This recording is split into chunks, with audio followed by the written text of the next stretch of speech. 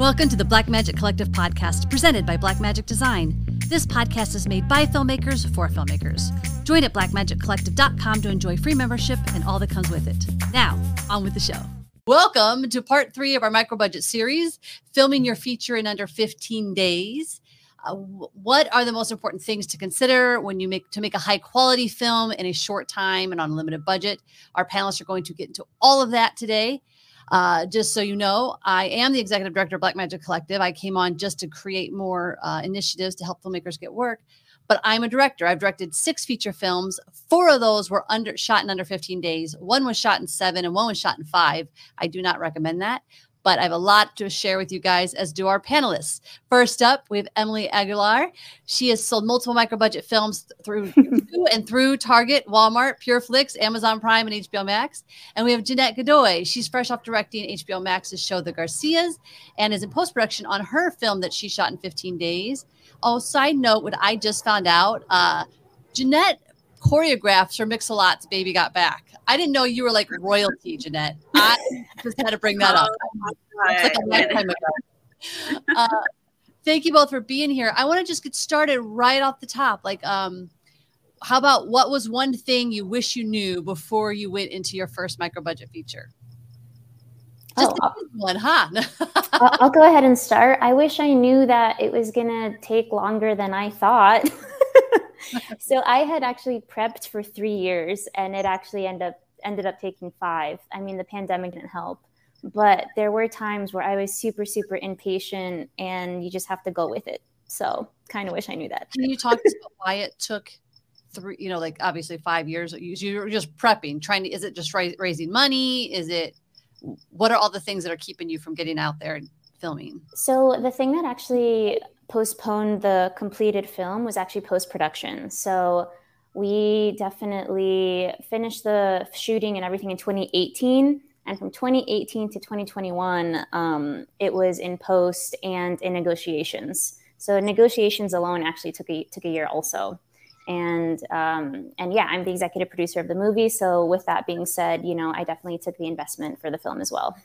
We're going to dive more into that. Jeanette, what is one thing you wish you knew before you went and shot this feature in 15 days?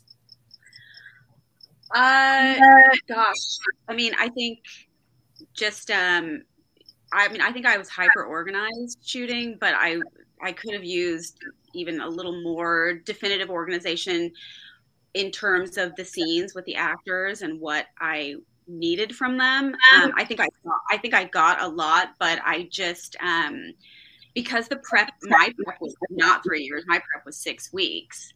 So because I prepped in such a short time frame, I had to work so hard on the logistics of getting the film on its feet that in the actual performance part of it, I was so lucky that I had an amazing cast. But when you get into post, you go, oh, I wish I had one take where she was going at it from this sort of perspective. So that's just one thing that, I will focus on even more next time. Let's start in the beginning then. So how much did you guys tweak your scripts just to make it fit your budget and time frame? Like, because I know we all start with our script and we have, it's the $2 million, $8 million feature film. And then we go, okay, I have to now make this fit in a 15-day shoot on $35,000, whatever it is. How much was tweaking, or did you guys was your script set and you didn't have to tweak at all? Janet, you want to go first? Yeah, I mean, we did have to tweak. Now we went into, so mine, wasn't a micro budget, even though it was 15 days. But we went into it knowing that we were going to have to basically shoot a majority of the film in one location, obviously to save money, right? So I did have to tweak the film to make different scenes. Instead of a party, it was a little breakfast. Like, I had to change things that were like big grand scenes in the film to much smaller, more manageable situations. I mean, that's 100%. Yeah, we had location and time dependent was, yeah. We had in Playing with Beethoven, which was my last feature film. we had the scene. It was written to have a big epic ending with a bunch of students in this auditorium and everybody watching this competition. And we're like, nope, it's going to be a competition with the kind where there's only 3 judges and an empty auditorium. And it works. It's a different feeling though. And I think as a filmmaker, when you're doing micro budget, one thing you have to be is flexible. You cannot be rigid. Emily, how much tweaking did you do? I mean, it sounds like you were developing it for a while. Did you write your script that you did? I did write it, and I was already thinking of locations and places and things that, like the resources I had ahead of time while I was writing it, just because I knew I was going to have to put it together somehow. So in my brain, I was already racking things up. I will say one thing that I just remembered that we tweaked. In the movie, we were going to do a humongous bake-off challenge at the end with actual ovens, and like we actually wanted to get a humongous kitchen where the kids would do their bake-off challenge. And because of budget and other restrictions and stuff like that, we actually had to go with a no-bake bake-off challenge. And we wrote it into the script. And that's actually one of the things that we had to do. And it ended up working really great because it was a really funny moment and crucial thing towards the end of the movie. So spoiler if you haven't seen it. But yeah, definitely being flexible is super important for indie features. Mm-hmm. Love that. How important... I know prep is important. Let's say period. How much did prep save you? What were the key things you were thinking about? Obviously, look, we've talked about script and locations. What are some other things in prep that you just had to really be on top of and maybe change from the script, or just you knew it was coming, so you had to just be prepared to shoot it in a shorter time? Does anything come to mind? Absolutely. So I will say that I storyboarded 80% of the movie myself, and my storyboards aren't anything fancy, some stick figures here and there, but I definitely went over my storyboards and my shot list with my DP way ahead of time. We were already looking, since we were in LA and shooting in Virginia, we were already looking at videos and photos and really trying to imagine the space ahead of time. And literally just plan, because so Bree's Bake Off Challenge was shot in 14 days. And, that's not the easiest thing to do. And when I approached my DP, Laura Jansen, she's amazing. She was like, okay, we really need a plan for this. So for this, we really, really planned everything to a T as much as possible. And then we were ready for, the things that happen on set. Oh, I want to ask you a quick question, follow up on that, because so normally in micro budget and short, quick shoots, food is a nightmare. So if someone's supposed to be eating breakfast, you can't really even let them eat because you don't have the time to reset and do all that. Your whole movie is based around this bake-off challenge. I'm assuming there was baking in it and lots of food to deal with. How did you manage that? Absolutely. So my production design team definitely had a lot of fun taking on the bakes, and we had various stages of each bake. And definitely we had craft services all the time, meals and stuff like that. Wasn't the one thing for filmmakers to know. The one thing that you don't be cheap on is food. So you need to have snacks, foods, all that stuff available on set at all times. And then we were lucky that we had various green rooms specifically for the kids and for the adults. But yeah, they definitely had fun eating the bakes when sometimes I told them not to. Jeanette, I know you're like a prep queen. What are some of the biggest things that you really wanted to make sure you had down before you ever hit set? Well, I mean, similar to Emily, it was going in on a very strategic, organized deep dive with my cinematographer, Megan Stacy, who is amazing. We were really faced with the challenge of our location had both indoors and outdoors, and a lot of times we would be shooting inside toward out. So it was so problematic having 3 grip and electric. We didn't have tons of hands on deck in order to create shadows or sun blasting in. So Megan and I really, really took the shot list with a fine scalpel, and we planned out every single shot. And I went to the location. I mean, I must have gone to the location 8 to 10 times before we started shooting, at all times of the day, morning, noon, nighttime, and really strategic photos. I don't typically do storyboards. I do photo boards, so exact angles, and I went over it with Megan. I went over it with the AD, so that when we went in, we had a very, very specific map. Now, we sometimes had to be fluid. Sometimes we were running out of time, and we knew we weren't going to get the coverage, so we would have to go, okay, this is going to be a one, or we're going to run out of the day. But we shot with 2 cameras, but there was never a day where we had less than 25 setups. Not one day. Wow.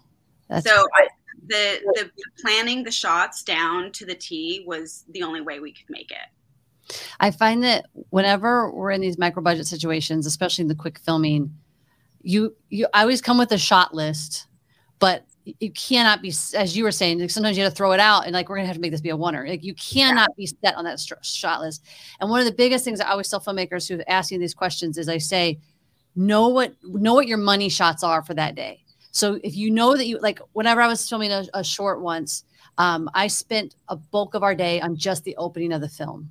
And everybody was like, you're going to run out of time. I'm like, it doesn't matter. The other stuff we're shooting today, it's tiny in the script. It's minuscule in the script. This sets the mood. We've got to spend the time here. So if you know that when going in, you can be more fluid with where you can chop other stuff. It's super important.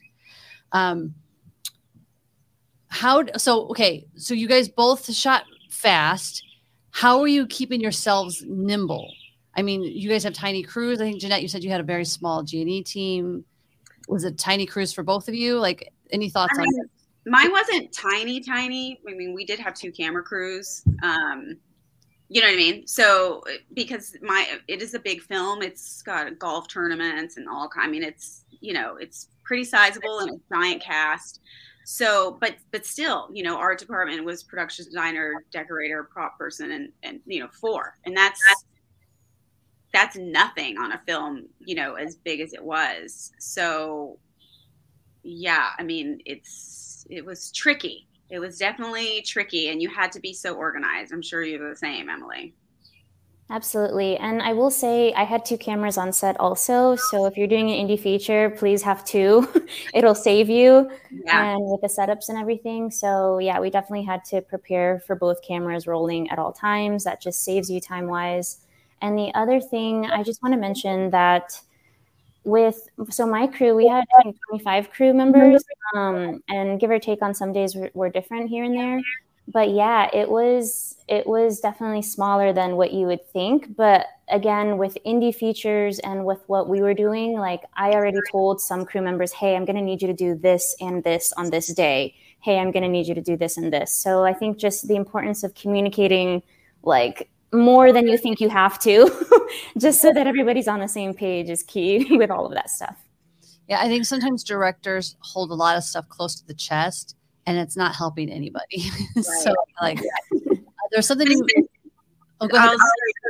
to interrupt, Jen, but I was going to say, even to the actors, when talking to them, like, okay, are you ready to jump into this? Because we're going to get 2, maximum 3 takes. Mm-hmm.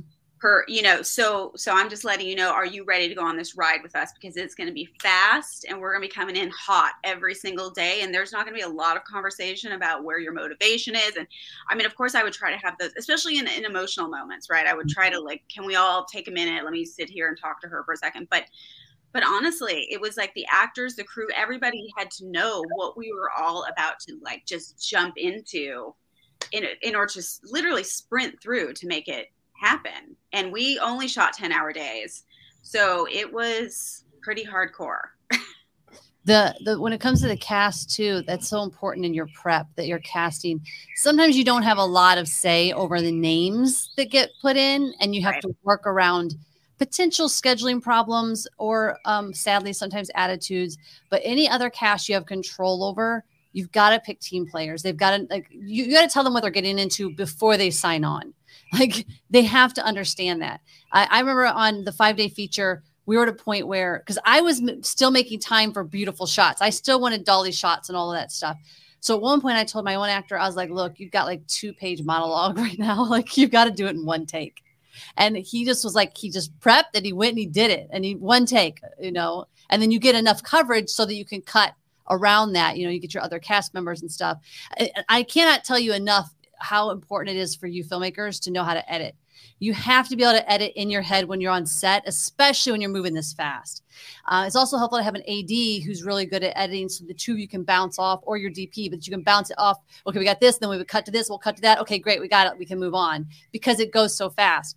I want to go back, though, to Emily. You talked about 2 cameras, and Jet, you also use 2 cameras. I've always refused to use 2 cameras because I feel like it's always taken up more time. I'd love to hear how you guys work with 2 cameras. When do you use them? Do you always use them? How do you set them up? Any wisdom you can impart? So I'll just say that I definitely prepped with Laura, my DP, on the 2 cameras. So we definitely put the the ground sheet down, and we were like, okay, if camera A is here, where is B? And we did that as much as possible. Like, I kid you not, there was long days, and then we go order some pizza or something after. But we definitely planned that ahead of time, just because we knew that we didn't want to take up all that set time figuring out where they were. So just FYI for indie filmmakers, you have to take the time before then. And then we basically planned that as much to a T. And she was already thinking of like, okay, I'm going to put these lights here. I'm going to have the G&E here. We're going to do the props here and all of that stuff. So when I say the planning was like meticulous, it was really meticulous. And I've actually always shot with 2 cameras. So I definitely just recommend that, just because if you plan it accordingly, then it can work, and it has for me at least. That's great. Jeanette, how did you guys work with your 2 cameras? Yeah, I mean, same. I had also just come off with the Garcias, where we also shot with 2 cameras with an enormous, principal cast. And I think in that space, like if you have a big cast, that second camera's got to be on somebody at all times. Now, light accordingly, right? Like sometimes 2 cameras didn't always work for lighting. But there were very few times where we weren't rolling both cameras. For sure, you just have to plan it meticulously. Cross shooting doesn't always work. Sometimes it's the wide and the tight on one of the, the main character, but basically same angle. But I couldn't have gotten the film in the can without it. And there was a period where the producers were like, yeah, we can't afford the 2 cameras. Like, sorry, we talked about it, but we can't do it. And I was like, I can't get this film then. There's no way I can get it, because just having come off the Garcias, which was only, a 5-day shoot, but having equally as big principal cast, I just knew I won't make these days. You want me to work in a 10-hour day for it? Like, I won't make them unless I have 2 cameras rolling. So that's great. I was gonna put that. Kayla put it up for me. If Pacific Studio says, if you don't have 2 camera operators, make the camera as portable as possible.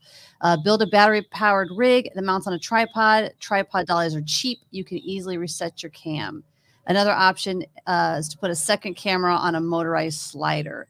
I think that having a DP who really wants to, you guys both talk about your DPs and how they spent time with you and you guys are able to prep. I've had a lot of times where I'm not able to have prep. Like I got hired on my 4th feature. I think they had fired their director and I had 1 week to like read the script and get any sense of what's happening. And then we were in production. So I just go back to the best thing you're going to be able to do is be nimble. But I've also shot 130 projects beyond the features. So I think that's the other thing is like getting out there and continually shooting. If you're a new filmmaker, do not take on your feature as your first project. Do a bunch of little things, even if it's your own camera and you're out walking around and shooting and making it happen yourself. All right, so let's talk about scheduling. How did you guys, as much as you can remember, how did you schedule out your days on these short shoots? How many, I think you told us pages, but remind me about how many pages you were doing per day. Just all things scheduling. Jeanette, you want to go first? Yeah, I was very, so our schedule was very tricky because we were shooting at Malibu Ranch Inn. I forget what Malibu, not Country Mart. For some reason, I can't remember the name. How can I not remember the name? I was there for hours and hours and hours. Calamigos Ranch. Hello. And it was playing as one country club, but really it's a ranch that's all these event planning, these event venues. So they're not really connected. So I had to sort of connect the spaces. We had to work around events happening in individual spaces. So maybe we were going to try to shoot the dinner scene at one room, but then it got booked. So then it had to turn into a lunch scene in another space. Like the scheduling was actually pretty crazy. Thankfully, I had an amazing AD, Kareem Nabil, who honestly couldn't have been more incredible. But I mean, again, with the organization, the scheduling that we were doing, I would say minimum 9 pages a day or 9 to 12 pages a day and minimum 22 setups. One of the days we shot 10 scenes and 42 setups. So it was pushing it incredibly hard. But the scheduling, I mean, like I said, there were times where he would say, we're going to lose this space in 15 minutes. We don't have time for the coverage. Okay, so now just, it's a oneer. Come in, sit down, the scene plays out. Like that's just all you could do to get it. Insane. Emily? That is crazy. Oh my goodness. So with Breeze Breakout Challenge, we definitely planned by locations. So we filmed all of the house locations first, and then we moved over to the high school. And the high school, just like with your location, Jeanette, there were events going on still throughout the summer of the high school. So we had to like work around that. And so luckily we were able to like for example, if we were filming in the gym one day, the school had told us, hey, film on the gym this day because it's going to be really loud over here because they're going to be doing some cheerleading thing, or film in the art classrooms this day because there's something else going on. So it took a lot of communicating with the location and figuring out those logistics as much as possible. So just to make sure that we were all on the same page and trying to aim for the best quality film possible. And with scheduling, yeah, definitely my producers and my AD, definitely, I want to say every day on the phone, just making sure we were planning and thinking of everything like worst case scenario. And I honestly can't remember, but I want to say we filmed at least like 10 pages a day. There were some where we probably filmed more, but I really can't remember. And, but yeah, we definitely emphasized filming like per location. So we're going to knock out this gym location first, and then we're going to knock out this art classroom. And then we kind of went from there, because then we were able to basically, we had to move all the camera and gear and all of the props and stuff over to the next spot. So it was one of those things we couldn't be going back and forth. We had to get everything done and then move on. I think that's a staple in any filmmaking, especially in quick filmmaking and micro budget filmmaking, where you have to shoot based on location, which can be tough for actors if they've got multiple scenes in that one location. So as a director, you want to continually keep them updated on where you're going next. So as they're getting ready, they know what they're coming into, and reminding them when you're on set, remind them where they've just come from in the script, so that you don't get flat performances, because block shooting, it's great for production. It's terrible for actors. Yeah, it's really tough. I mean, as I was saying, the day that we had shot 10 scenes and 42 setups in one house, one house, and my lead actress, I have to just give her all the props in the world, Samantha Boscarino. She was, from the beginning of the movie to the end of the movie, all the scenes in between, from happy, chaotic, drunk, crying, getting ready for work, like just she must have felt like she had a split personality that day, and she just really killed it. And I have to say, similar to you, like our whole schedule had to work around the fact that we needed to shoot on an actual golf course.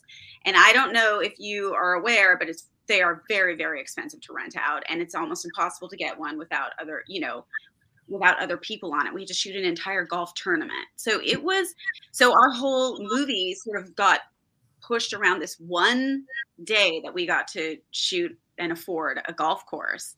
And then everything else had to work around that. And, Calamigos Ranch, we shot for 10 days. And then, we planned everything so meticulously according to the locations. But you're right. The actors were just like, okay, you're in this outfit, then you're in this outfit, then this happened, and then you just won and you lost, and it was crazy. At one point, one of our actors, we realized that he was in the wrong shirt for the scene he was in. So we literally did a quick shoot where he goes in his bedroom and smells all his dirty laundry and puts on the shirt that's the wrong shirt. So it makes sense that he's suddenly in a different shirt. I love that. You got to be, man, I think it's all being nimble, being fluid. It's key to all of this. I believe I know, Emily, you did. Jeanette, I feel like you did. What is you're working with kids, basically? I love working with kids. I think it's great. The problem becomes when you only can have them a certain amount of hours and you're trying to shoot this in limited days. Emily, do you want to speak to how you dealt with those issues? Yeah, that was definitely something that was really difficult because we really had to, cater to the hours, basically. So with that, basically, in a nutshell, and what we did is we scheduled the kids' stuff and made that a priority. And then when it was time for them to go, we had the adults come in and do that also. So that's basically what it took. And again, just like there were times where when we had the kids, we had to do just a wide shot and, call it a day, or do only spend an hour. Like with the bake sale, actually, with that scene, we actually ended up running out of time because the sun was going down and, the setups took longer. So for the bake sale, we're like, all right, everybody, just cameras rolling and pretend you're in a bake sale and go. So a lot of that stuff was really on the go. And that was probably, for the most part, that was the most difficult scene that we had. But yeah, just my producers and I had a real fun doozy just planning the hours for that. Jeanette, how about you? I know you were working with kids on Garcia's, but did you have kids? Yeah. Sure. No, I had one scene with a little kid on. Actually, I had two, but yeah, they were very minimal, so it didn't really play too far into my scheduling issues. But it is something that you don't really think about. The limited. What I did have on my feature was a cat, so that's a whole other ball of wax. And you did it legit, like with yeah, the whole thing. Yeah, wow. Talk to everybody about that, because I feel like I've always used my own dog or something if I need an animal. Yeah. I had done some commercials for PetSmart back in the day, so I definitely had already experienced working with animal trainers and unpredictable animals, even though they're trained. Yeah.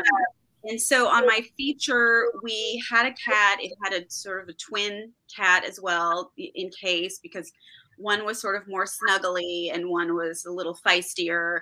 And that was on my day where we shot 10 scenes in the house. So the cat had to go through their, whole gamut of behavior the way the actress did.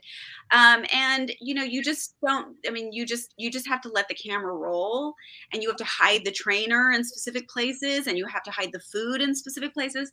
We hid the food in the couch, and the cat would jump onto the couch to get the food, but then its booty was always toward the camera. And I was like, okay, no, I don't want the cat's booty. Like, we got to get, so, it does take some finagling, and you just really do have to be patient, and just understand that it's not going to happen. It's not going to be simple. Let's just put it that way. It's not going to be simple. Yeah. That's amazing. I want guys, if you don't see many questions going in here, so I know you're watching, so throw your questions in as we go, because we're getting to the end of mine. I want to ask you guys about permits. I'm going to probably put myself on some kind of flagged watch right now, but I literally never get permits for these micro budget shoots. Emily, did you guys deal with permits? Yes, we did. I'd say if you're filming in a location for indies, like a family house or a friend's house or something like that, that's low key, definitely, you can get away with it. But for the high school location, we definitely had the permit, insurance, and all of that. And for the filmmakers watching, if you have a big location, like a school or even, a golf cart or ranch, there's definitely requirements. There's definitely fees and insurance, and try not to get overwhelmed. But definitely it's just a checklist. Like, just call, figure out what they need, and then start basically getting what they need, because otherwise you can't film there, because they're really, it's required.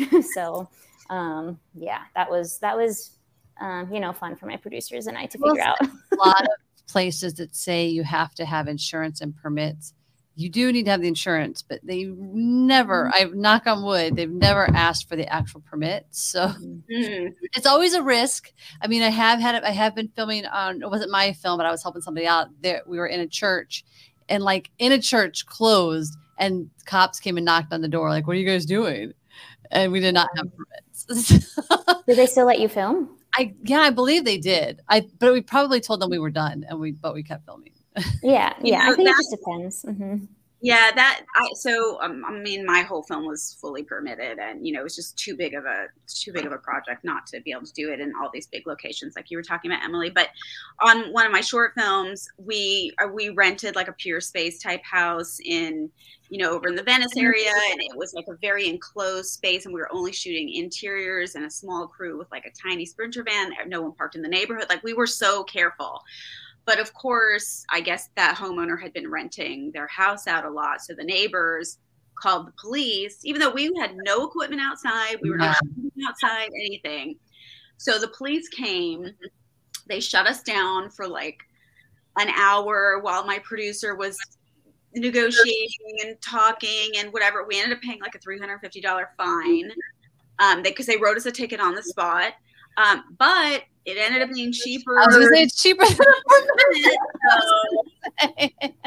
and he said that we couldn't shoot past 6 p.m. We were scheduled to shoot until 8. So again, had to think on our feet, had to drop a couple scenes, had to shoot, 1 or 2 takes and just sort of adjust and make it work. One thing I always tell everybody is if you can work with a student producer who's in film school, who can get the letter, do it. Yeah. Gives you cheap, if not free, permits.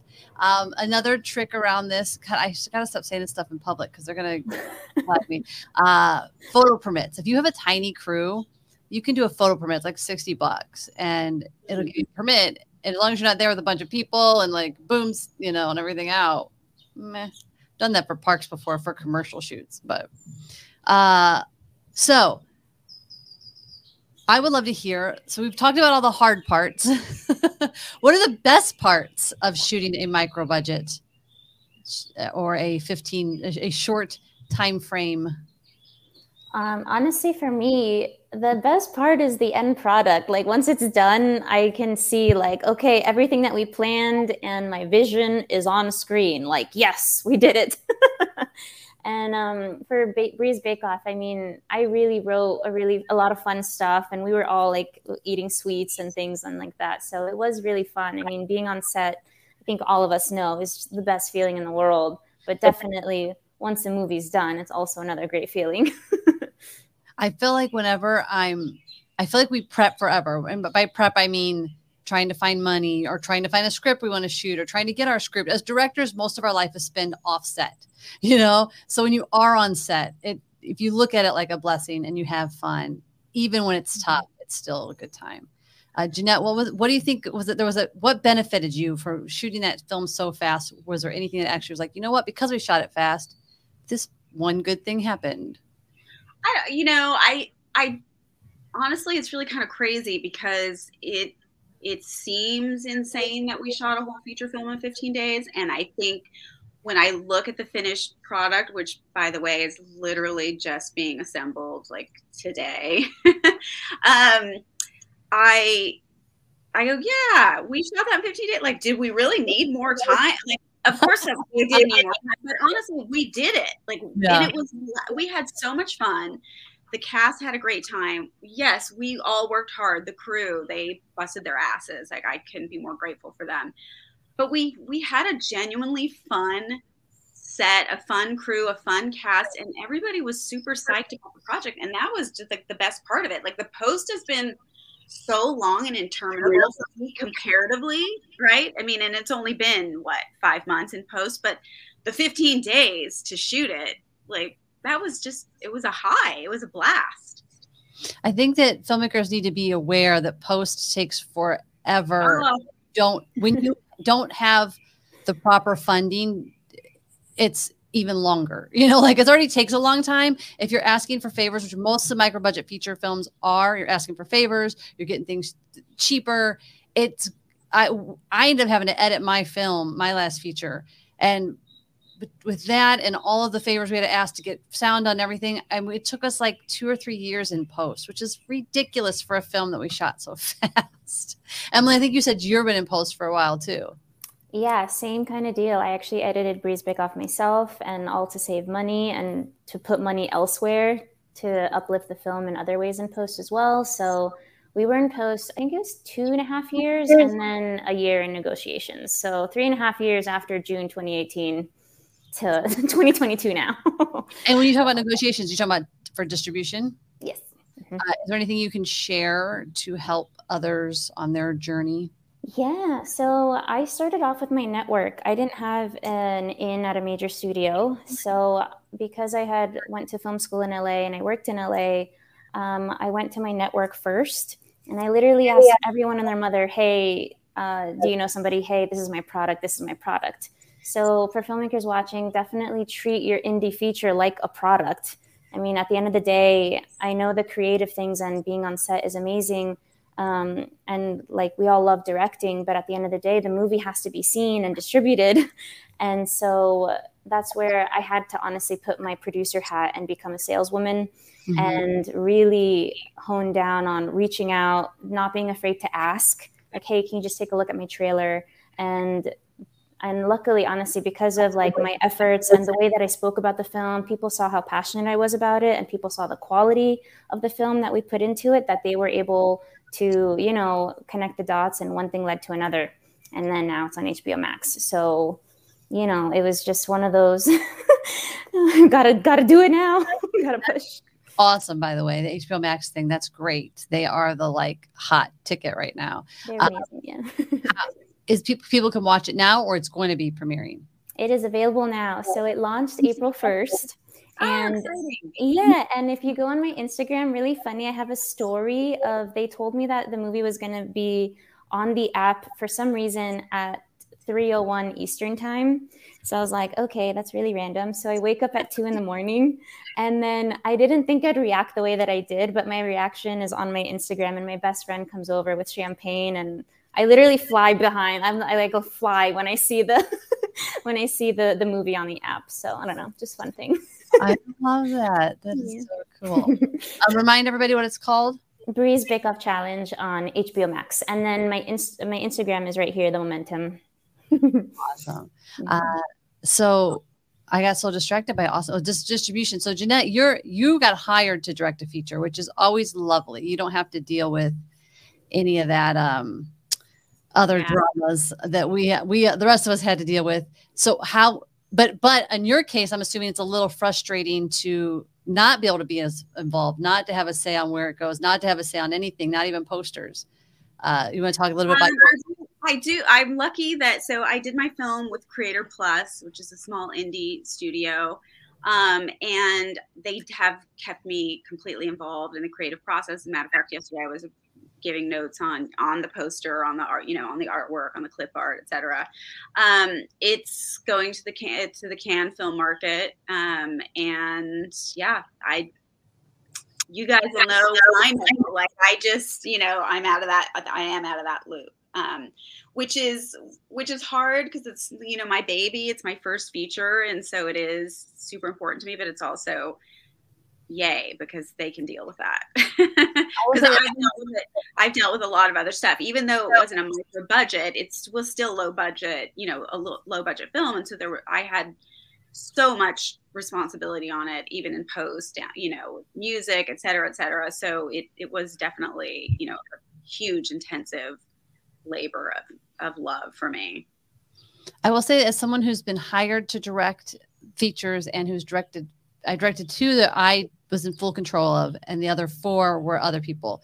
And as much as it is nice to just not have to worry about any of the producer stuff, I did not get final cut. I did not get say in anything distribution. I did not get say in, not even final cut. I wasn't even in the room for most of the time because the producers who normally hire you for this kind of stuff want to have full control. So it's just like, it's like that split with Playing with Beethoven, full control, anything wrong or right, I put on me, which is really nice and I love. But man, it's a lot of work to try to get your, as Emily knows, because she's doing it. It's so much work to get a feature out there and sold and people to actually buy it, watch it, get your investors' money back. It's exhausting. Yeah. I feel like I had I was very, very fortunate to have, honestly, the most amazing producing team. Who really valued my creative input and gave me an equal say. I didn't have final cut, but I gave my cut. We all did notes together. We went back and forth. I heard theirs, they heard mine. Like, it was a very genuine creative collaboration. And I'm very appreciative of that. I know it's an anomaly. And yes, there were some things where I was like, if you cut that, this scene doesn't make sense. Like, and then it was cut. But that was literally less than 1% of my experience with them. So I really have been so fortunate in this team that I've worked with. Very, very lucky. I love it. Kayla, if you want to start throwing the questions, I know that a lot have come in. I appreciate you guys all in the audience here.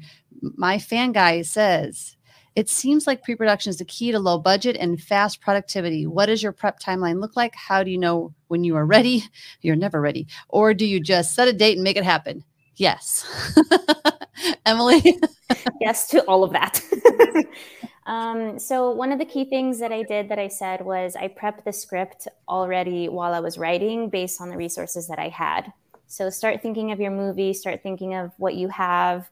And my high school location, we reached out to like 20 high schools, but the one that we ended up going with was actually the high school that I had gone to. So yeah, so that was really surreal. But I didn't know that was going to happen, but I had prepped. I was like, I can get a school. Let me start prepping for that. For pre-production, we definitely had 6 months of pre-production. And then one of the reasons we were trying to have 8 months of pre-production, but one of the reasons why it actually turned into 6 was because my high school was like, hey, we are so happy to let you film here. Here are all the requirements. I'm like, okay, great. But we're actually going to tear down the cafeteria in July or something. So you have until then. And that really sped up myself and the producers. And I think that's why they were so gung-ho to let us film, because, they transformed it and stuff. So again, I think it's like have 6 months of pre-production for features. I think that's a healthy-ish, like if more cool, but at least 6 months. And then definitely the locations, whatever they say and whatever the requirements are, I think that does give you a date. And you start there, rent the location, sign, do all that stuff, and then start telling everybody, hey, actors, we need you on these days. Hey, everybody, we need you on these days. So that's kind of how we did it for Breeze. Well, I also think we got to be careful with having expectations that you're going to get 6 months. Emily, it was her film, so she could take as much time as she wanted, in theory. But like if you're hired, you might get hired and you get 5 weeks. You might get 3 weeks. You might get 1 week. You might get nothing. You just have to be flexible and know. And there's no way to be more ready and flexible than to continue to shoot in the meantime while you're trying to get this feature going. Even if like you're out trying to get financing for a feature, that can't be your sole focus. You've got to be making shorts and doing other things while you're trying to get financing for a feature. You've got to keep your brain sharp, especially those of us like after the pandemic. You guys both shot after the pandemic, right? Because I feel like I had this I was directing so much I couldn't breathe. And then 2 years of almost silence. And now I can't remember what a fork is called half the time. Right. You find that it took you a minute to get in that groove? So for me, I freelance and I'll make videos for businesses and commercials and stuff like that. So I was luckily able to do that during the pandemic and keep myself afloat that way because, everyone needs a video these days. And then I also have my gear as well. So luckily that, but yeah, being on set, with a 20+ person crew is different, but definitely. And about 12-hour days, I'm like, boy, it seems like this 3 hours, like this hour conversation we're having, it's exhausting me now because like the pandemic. Yeah, and it's like riding a bike. Like it is scary to get back into it when you haven't done it for a minute. And you're so right that we should all continue to like create our stuff. But once you get on set, like it just snaps back in. You just fall back into what like it comes naturally to you. I got 6 weeks of prep and that was very, very intense. I do agree that setting a date, if you can, for a project can create the urgency. My husband, Emily, who is also a director, he is a big believer in that. If you have like a passion project you want to do, but it just keeps looming out there and you don't go, okay, I want to shoot this, November 15th, like now let me back into it or whatever you have to do to force yourself to get going on it, because I think sometimes that can be really hard, the creative motivation, or to feel like this is so overwhelming and there's so much work and money needed and et cetera. How am I going to do it? You set a date, then you can also give people those dates. Hey, I want you to act in my film. We're going to shoot on November 15th. Hey, I want you to shoot this. We're going to shoot on November 15th, so that everybody can start wrapping their head around the date, and the forward motion to that date is what happens. And I did fully steal that from my husband. He's smart. Kayla, you got anything else that you want to throw up there? Chateau says, how do you negotiate time for rehearsal before production with actors? Do you do a lot of rehearsal? Do you pay a rehearsal rate or see if they can do it for free, cheap? Anything in the real micro budget world, everybody's working for free, even prep. Not on set necessarily, but like in prep, your DP is probably not getting paid to prep with you. Your actors are definitely not getting paid for rehearsals or fittings or any of that stuff you get in big studio world. But how did you guys deal with that because especially when you got, like, Emily, you had your DP for a while. You guys were working together for a while. Was it a friend? Is that why you got so much time? We actually went to film school together, and she's definitely a huge part of the film. And like, she believed in me and our careers. And yeah, we went to film school together. So she's definitely a great friend of mine. But even with that, I would say that you really have to negotiate. I mean, everyone on set had a contract, and there were specific things on there, regardless if they're getting paid or not. So definitely make sure you have contracts and agreements like, hey, if you're going to do this, I expect rehearsals, or like, we should rehearse because that's for the best, of the film. So what we did a lot was we did do a lot of online rehearsals with a lot of the cast members, the main ones who had really like a lot of lines and that they wanted to go over. And so we definitely did that through Zoom, because I was in LA and a lot of them were in Virginia, and we casted locally for some of those. And then definitely, just for the most part, when you're doing indie features and the actors, like, they want their best performance, and, everyone wants the best for the film. So just make sure that everyone signs their agreements and agree to doing it for whatever the compensation is. And then, everyone, for the most part, like, make sure you get really good energy people, because it's for the best of the film. I mean, everyone is putting their heart and soul into it. So on the note of contracts too, for you that are trying to do this micro budget, we're actually going to have a legalese in June. I think we have a legalese panel event to talk more about this stuff. But one thing I did on my last feature was do an overall money, like an overall amount. So it'd say, okay, my DP, we're going to shoot over this whole month and these days or whatever, but you're going to get paid this flat rate for you plus your gear. And they either take it or leave it. And most of the time it's just like, okay, how much money do they want to make to make their bills and their rent? And then they get to shoot a movie. And so you can get people to do that, which helps keep your costs down, because daily rates can make those costs go way up. Jeanette, did you have anything to add to? Anybody that was going to work with me on the project knew that it was going to be budgetarily challenged and time challenged. And this is my first feature. I'm trying to make a statement with it. If you want to jump on board, just know that it's going to take more than the actual shoot days that we're scheduled for. So, like my cinematographer, like my production designer, like my AD, they all did free prep days, because we wanted to come together as a team and make sure that we were prepared to go into this shoot. Now, if we went on a tech scout where they weren't paid, I was buying them lunch. Like, I was saying to them, I appreciate you putting your time and investing this in our project, and doing that for me. So that was really nice. And then in terms of the rehearsals for the actors, I mean, this was a union movie, but they weren't paying for rehearsal time. So we had no rehearsal. We had one table read. That was it. I had side conversations with the main actors, just talking about their characters. Did they have questions about the script? Did they need anything? And so I had those conversations with each individual actor before we started shooting, but there was no rehearsal time. It was a table read and then go. That was it. On that note, for filmmakers who are trying to do real micro budget, like under 20 grand, you can get your SAG contract for the 20 grand and under, and just negotiate all rates, including, if they get anything for rehearsals or not. rehearsals are a luxury in indie film world. And don't expect your name talent to rehearse. Like, you're probably going to meet them on the morning when they show up to do their scene. They're probably on set with you for one day and then they're gone. So again, flexibility. I want to throw Lucky's question up here. Lucky, hi, thanks for watching. What are the top lessons you learned on this film that will help you on your next film? I'll start, because the one thing I always do every time, and then I do it again and again, I'm like, I'm never doing post myself ever again. I'm not doing it with that. We don't have money for this and that and this, and then cut to like the next film. Well, let's just figure it out.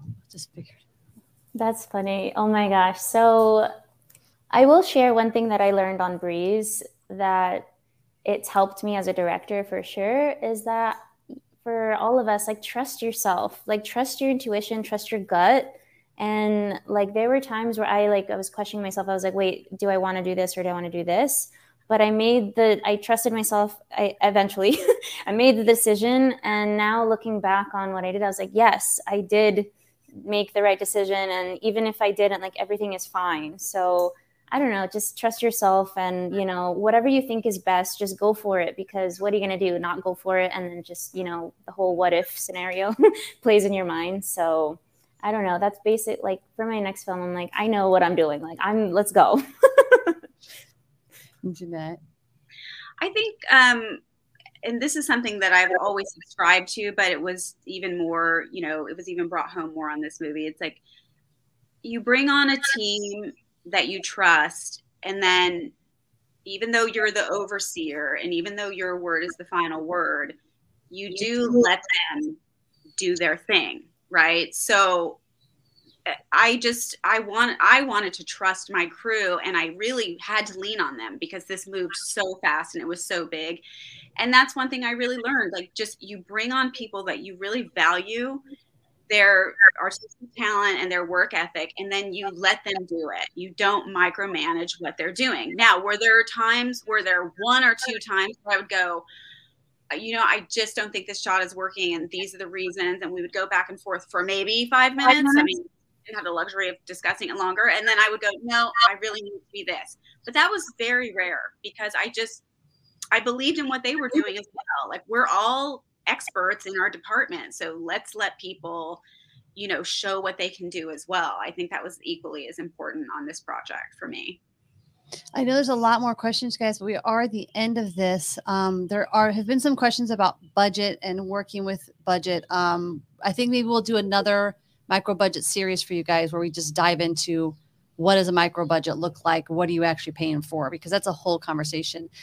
Jeanette and Emily, do you have anything you want to leave us with? And definitely remind everybody what your movies are called, and everybody follow them, and so that you can know when their next stuff is out, when Jeanette's movie is out to see. But yeah, leave us with some final thoughts and remind everybody what your movie is. Well, I just want to say thank you, everyone, for showing up, and thank you, Jen and Jeanette and Kayla in the back for having me, and just really had a fun time talking with you all. My movie is Breeze Bake Off Challenge. It is on HBO Max now, or Meow, because we say now instead of meow in the movie. And yeah, the last thing I want to say is, I know how scary it can be to make a feature when you feel like you don't have enough money, or when you know you don't have enough money. And I've definitely been there. But the best advice that I was given was that you just have to start where you start and make something out of nothing, like, honestly. And that's one of the reasons why I was already thinking of writing the script with the resources that I had. So for filmmakers watching, you definitely have more resources than you think. If you're renting an apartment somewhere, then okay, you already have a location. Write that and make it make sense for the character and the story. So I don't know. I just want to say that, like, I know money is a sensitive topic, and I know that it's really difficult to wrap your head around it. But if you really want to be a serious filmmaker, don't use money as an excuse. I've been there and I've done that, and I've been able to push past that lack mentality and just, you know, ask for help, be open, and just go for it. So I hope that helps. Thank you, Jeanette. I'm going to watch your movie today. My movie is called Diamond in the Rough, and it will be coming out end of June. I don't know where. Well, it's going to come out on the Creative Plus platform, right? They're going to have their own platform, but it's also being sold out to distribution, which I don't know what that's going to be yet. But look for it. It stars Samantha Boscolino, Griffin Johnson, David Koechner, Islam Manji, an amazing, the most diverse cast I've ever worked with the most diverse crew I've ever worked with. So I'm really proud of that. And I would say, look, I've been in this business for a long time. I started in my 20s. I have 2 daughters in college, and I wanted to be a very present mother, but I still wanted to keep stretching creatively.